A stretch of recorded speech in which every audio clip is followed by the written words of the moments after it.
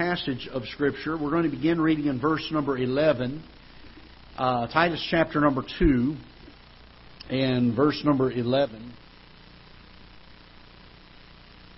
The last 4 weeks on Sunday mornings, I have preached primarily on the issue of salvation, and I believe Brother Tully, in the middle of all that, also preached, gave us 5 weeks of preaching on the topic of salvation. We've had a number of folks that have been visiting with us on Sunday mornings, and we want to make certain. I wrote a letter to a friend of mine the other day and shared the gospel with him in the letter at length. It was a rather lengthy letter, and I told him, I just poured my heart out to him. I said, because I consider you my friend, I want to make sure that you know these things. And I said, I'll be praying for you, and offered to talk with him, take him out for a cup of coffee. And we get burdened for folks. And as I was doing some reading and studying this week, I came across this passage, which I've read many, many times in my lifetime, and have known it for a number of years, but some things from it just really kind of struck home with me in light of some of what we've preached on recently. And I want to try to be a help. I know this is the Wednesday night crowd, so I want to try to be a help to us on some things, because we've dealt with the grace of God recently extensively, and I want us to look at some things, because the grace of God does more than just bring salvation to us. And so we're going to take a few moments tonight. I'm not going to focus as much on the fact that it brings salvation, because we've dealt with that so much. But I want us to see what else the grace of God does for us. So let's look in Titus chapter number 2 and verse number 11. The Bible says, "For the grace of God that bringeth salvation," and so we all know that, we understand that from Ephesians chapter number 2, that it's by God's grace that we're saved. We understand that. So, "For the grace of God that bringeth salvation hath appeared to" what? To all men, not just some. Every person in the world is aware of, whether they like to admit it or not, there's been a point in their life where they have been aware of the grace of God. Either that or the Bible is lying to us here in this portion, and we know that that is not the case. "The grace of God that bringeth salvation hath appeared to all men." That's why a young man that claimed to be an atheist sitting in a hospital room in South Carolina can come to Jesus and say, "I want to trust you as my Savior." He understood. He knew these things. And it says that it appeared to all men, and teaching us that denying ungodliness and worldly lust, we should live soberly, righteously, and godly in this present world, looking for that blessed hope and the glorious appearing of the great God and our Savior, Jesus Christ, who gave Himself for us that He might redeem us from all iniquity and purify unto Himself a peculiar people, zealous of good works. These things speak and exhort and rebuke with all authority. Let no man despise thee. We find in verse number 12, not only does the grace of God bring salvation, that's the first thing that it always does. The grace of God brings salvation. By the way, have you ever thought of this? You cannot experience God's grace without having some understanding of the fact that He loves us. The very fact that God gives grace is dependent upon Him loving us. Because grace is getting something that we do not deserve. And one of the greatest expressions of God's grace is that He extends mercy to us when His holiness demands a payment for our sin. I'm thankful that He can extend mercy to me. And He does that not because I deserve His mercy. He does that because He loves me. And that's what we call His grace. He gives it to me because it's not deserved. It's given to me because of His love for us. You cannot divorce the grace of God from the love of God. It takes His love to motivate the grace. And very, very important that we understand this. So the first thing that we understand, and we know this, is that the grace of God brings salvation. It's appeared to all men. We know that. It has been made apparent. You say, "Well, Brother Greg, what about somebody who doesn't ever hear the Word of God preached?" You know, the Bible tells us in Psalms that the heavens declare the glory of God and the firmament showeth His handiwork. The Bible teaches us that nature itself beareth witness to the Creator. The very fact that people are conscious and if their minds are developed enough to understand and have understanding, then they are able to understand that there is a God in this world. They're able by that to understand that God loves us. There's no doubt that they can understand that God is merciful. Because if they understand the true nature of humanity, there's no way that God would tolerate humanity without Him being a merciful God, without Him being a gracious God. So it's very, very important that we understand that this salvation has appeared to all men. But then he says this. Paul's teaching Titus here, and he says, teaching us. So what else does the grace of God do? First of all, it brings us salvation. Secondly, it teaches us. What? The grace of God teaches us? Yes, it does. I'll tell you one thing it taught me of His love. When I looked at God's grace, I understood that He loved me. But notice this, there's some things that it teaches us. It teaches us to deny some things and to live for some things, to do some things. So let's see what these things are. Verse number 12. God's grace teaches us, the Bible says, teaching us that denying ungodliness and worldly lust. These are the things we should not do. And you say, well, why should I not do them? Because of God's grace. Well, what about His grace? Because He loves you. You know that this is offensive to Him. You know that this is something that grieves His heart. So we don't abstain from worldly lust, and we don't live a life above reproach. We don't live morally because we have to, because God's Word demands it. We live morally now as Christians because we love Him. Because we understand that He first loved us. We understand because of His grace, it has taught us that since He has given us this wonderful gift that we did not deserve, called salvation, then out of a love for what He has done for us and a love for Him, we ought to abstain from these things, and we ought to not live ungodly or unrighteous. And He tells us here that we should not, or that we should deny ungodliness and worldly lust. Those are things we should not do. And, a lot of the world puts a focus on, well, I just don't like it. God gives a book of rules, and I have to do this, and I have to do that, and I can't do this, and I can't do that. Can I tell you this? When we love God the way we ought to, that ought to be our desire anyway. So much so that Paul says that the commands of God, I think it's Paul that said this, the commands of God are not grievous. His commandments are not grievous to us. We do them because we love Him. I think it was Peter or John that said, this is how you'll know that you have eternal life, or that see if I'm getting mixed up here. I got the verse in my mind and can't quote it. That we know that we love Him because we keep His commandments. There we go. And I'll have to get the exact phrasing for you on it from Scripture. But that's one of the ways that we know that a person loves the Lord is because they keep His commandments. Not because they have to, but because they get to. It's something we get a joy out of doing. Something we enjoy doing. We love doing it. Why? Because we've learned it. We've learned it from His grace. That we're to deny ungodliness and worldly lust.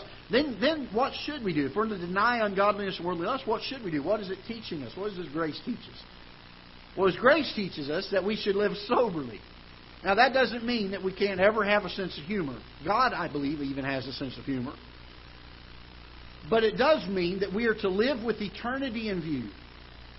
There needs to be a soberness of mind. We need to understand the condition of man.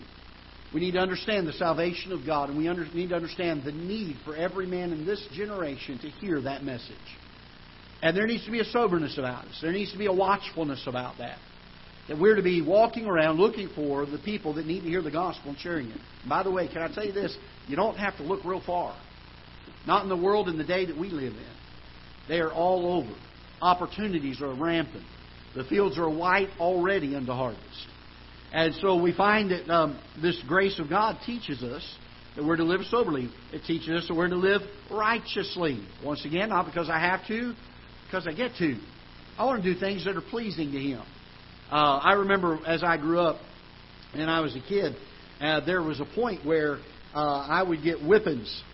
Because the only thing I understood was I was disobeying, and my mom and dad had to give me a belt to help me understand that. And I obeyed for a large part of my life because of fear and because I was made to. But there came a point in that life where I began to obey Mom and Dad, not because I was worried about Dad's belt. I was big and strong enough that belt really there was a few seconds of pain, and that was about it, and it wouldn't do a whole lot to me. But I'll tell you, the last time I ever got a belt from my dad, I broke down and wept. Not because of the whipping, but because I knew I'd broken my dad's heart. I started obeying my mom and dad because I loved them. Can I tell you, the day that happened was the greatest day of my life. One of the wonderful times that I learned something. Because I learned that there are times that we obey God simply because we are trying to be obedient to Him. But oh, the joy that comes when we begin to obey God because we love Him. Oh my, what an amazing thought. And the grace of God teaches me this. When I understand the love of God and the love that He has for me to give me His grace, it teaches me this. It helps me to understand that I am to live soberly and righteously. I'm supposed to live in such a way that I can point men to Christ, that men can look at my life and say, there's a Savior, there's a God in heaven that has a moral and a righteous character about Him, and there's a fellow who loves Him enough, he's trying to emulate Him, he's trying to be like Him. It ought to be said of every Christian that we live righteously. I'm not saying perfect, but we ought to have a desire and a drive to live righteously. Not to get as close to the world as we can get. Not to just get right up to the edge of what's wrong and then not step over the line. I'm talking about just loving Him enough that we say, I don't want to try to get as close to the world as I can. I want to try to get as close to God as I can. I want to try to live as much like Him as I can, because that's my heart's desire. I'm not just trying to stay away from the world. I'm trying to get close to God. It makes a big difference in the way we perceive things in our Christian life. I fear that sometimes a lot of our preaching is trying to be separated from the world, and very little is drawing nigh to God.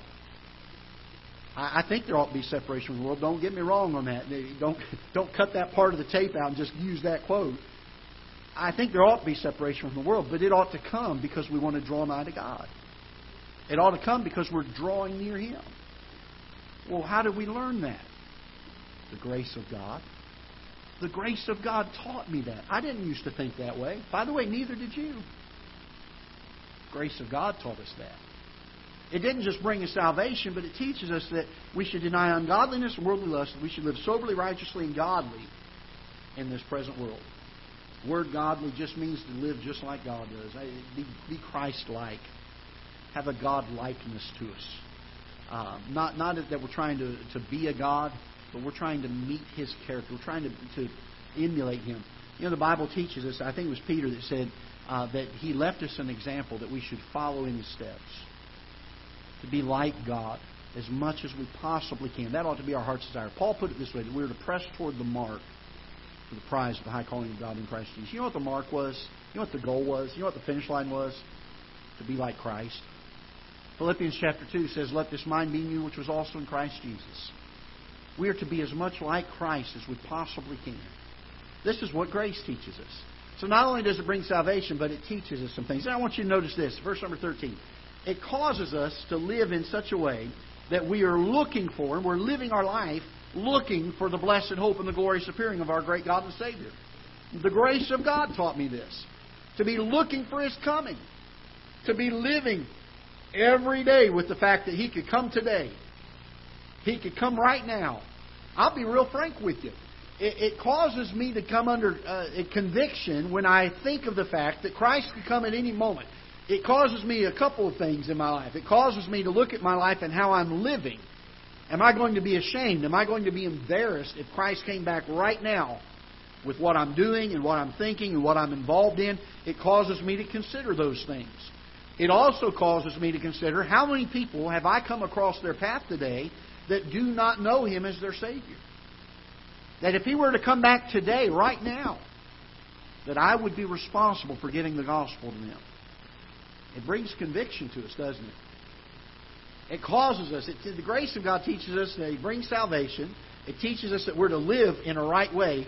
And then we ought to be out here looking for that blessed hope and glorious appearing of our great God and Savior. When we look for God's return, it's going to affect our life and it's going to affect our labor. It's going to affect both of them. We're going to live differently and we're going to labor differently. We're going to begin pursuing after the things of the Lord. We're going to begin taking His Word and sharing it everywhere we go. trying to find the opportunities. So the Word of God, the grace of God, teaches us these things. Now notice here, as we get on down, we find the three things that the grace of God does. It does more than salvation. It teaches us how to live. It causes us to look for the glory superior of our great God and Savior. Then he goes on to say in verse number 14, who gave Himself for us, the Savior, Jesus Christ, who gave Himself for us.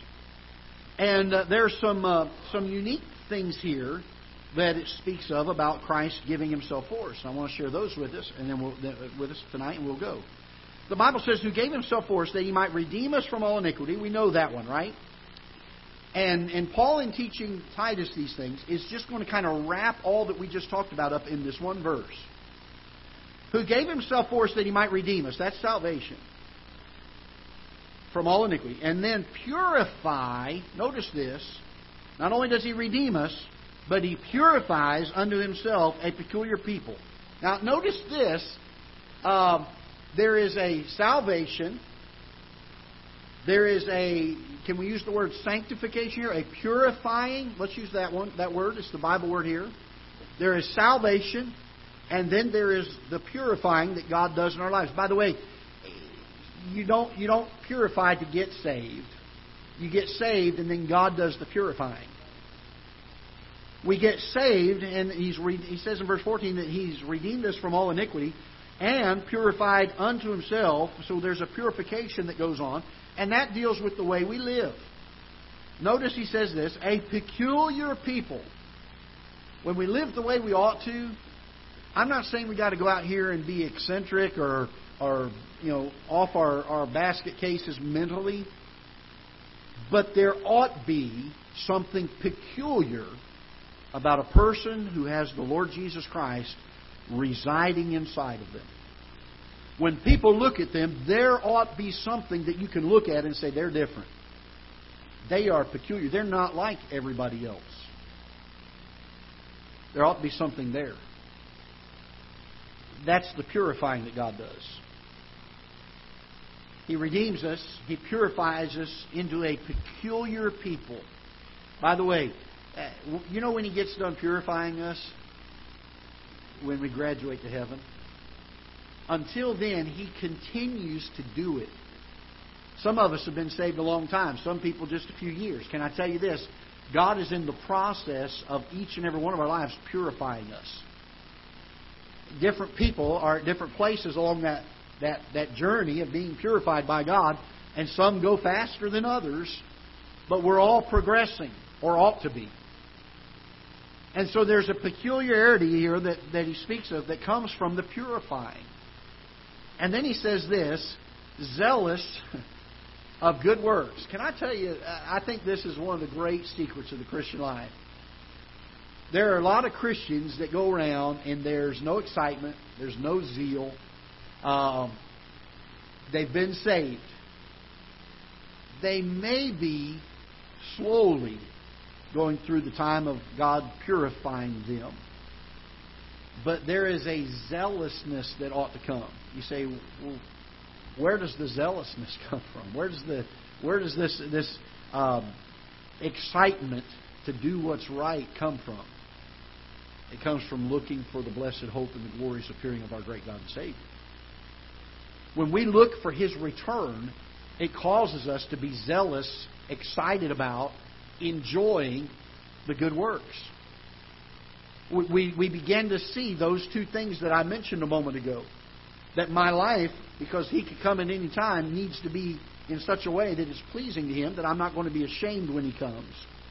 And secondly, I need to be busy sharing the gospel with people when He comes. Can I tell you, that will give you a zealousness when you live with that in view. When we live every moment of every day with the idea that there is a work to be done. There's a purifying that God is doing in our lives. I'm thankful I'm not what I used to be. I get excited sometimes when I see where God has brought me from. But I am not nearly as excited as where I'm going to be when I get to be what God wants me to be. I'm looking forward to that. I'm looking forward to tomorrow morning when God does something more in my life to draw me closer to Him. And by the way, you ought to be too. When we live a zealous life with eternity in view, looking for the blessed hope, the glorious appearing of our great God and Savior, it causes us to have that zeal, that excitement about us, that fire burning in our hearts. Jeremiah, the weeping prophet, at one point got frustrated because the children of Israel were not listening. And he said, I will speak no more in His name. He said, I'm not going to do it. He said, but it was shut up in me, in my bones. He said, I couldn't contain it. He said, I had to tell them. Can I tell you this? There was a zealousness. Why? Because Jeremiah understood. He knew some things. And can I tell you this? We need to be looking for the blessed hope and the glorious appearing of our great God and Savior. Can I tell you this? God can come back tonight. What have I done today? Did I live today in a way that was pleasing to Him? That when He comes back, I don't have to hang my head in shame? Did I live that way today? Did I take advantage of every opportunity He brought my way today to share the gospel with somebody? Or if He were to come back tonight, would I have to stand there embarrassed? I'll tell you this, when we look for the blessed hope and the glorious Spirit of our great God and our Savior Jesus Christ, it gives us a zeal. It gives us an excitement, something to look forward to, something to labor for. And it'll change our life and our labor. This is what the grace of God does after it saves us. It teaches us these things. It causes us to be looking for the blessed hope and glorious appearing of our Savior. And I hope that we understand this. That salvation is not the end of the Christian life. It's just the beginning. The moment we get saved is just the beginning of a long journey of God doing some things in our life that are very, very exciting. There ought to be a growing in our relationship to Him. There ought to be a growing in Him purifying us, cleaning some things up in our lives, causing us to live in a way that is pleasing to Him, and then looking for that blessed hope. So I hope that will encourage you tonight and cause us maybe throughout the week to think on these things. The grace of God does so much more for us than just our salvation. And I'm thankful that it does. Let's pray together. Father, we're so thankful for Your Word. We pray that You'll bless it and use it.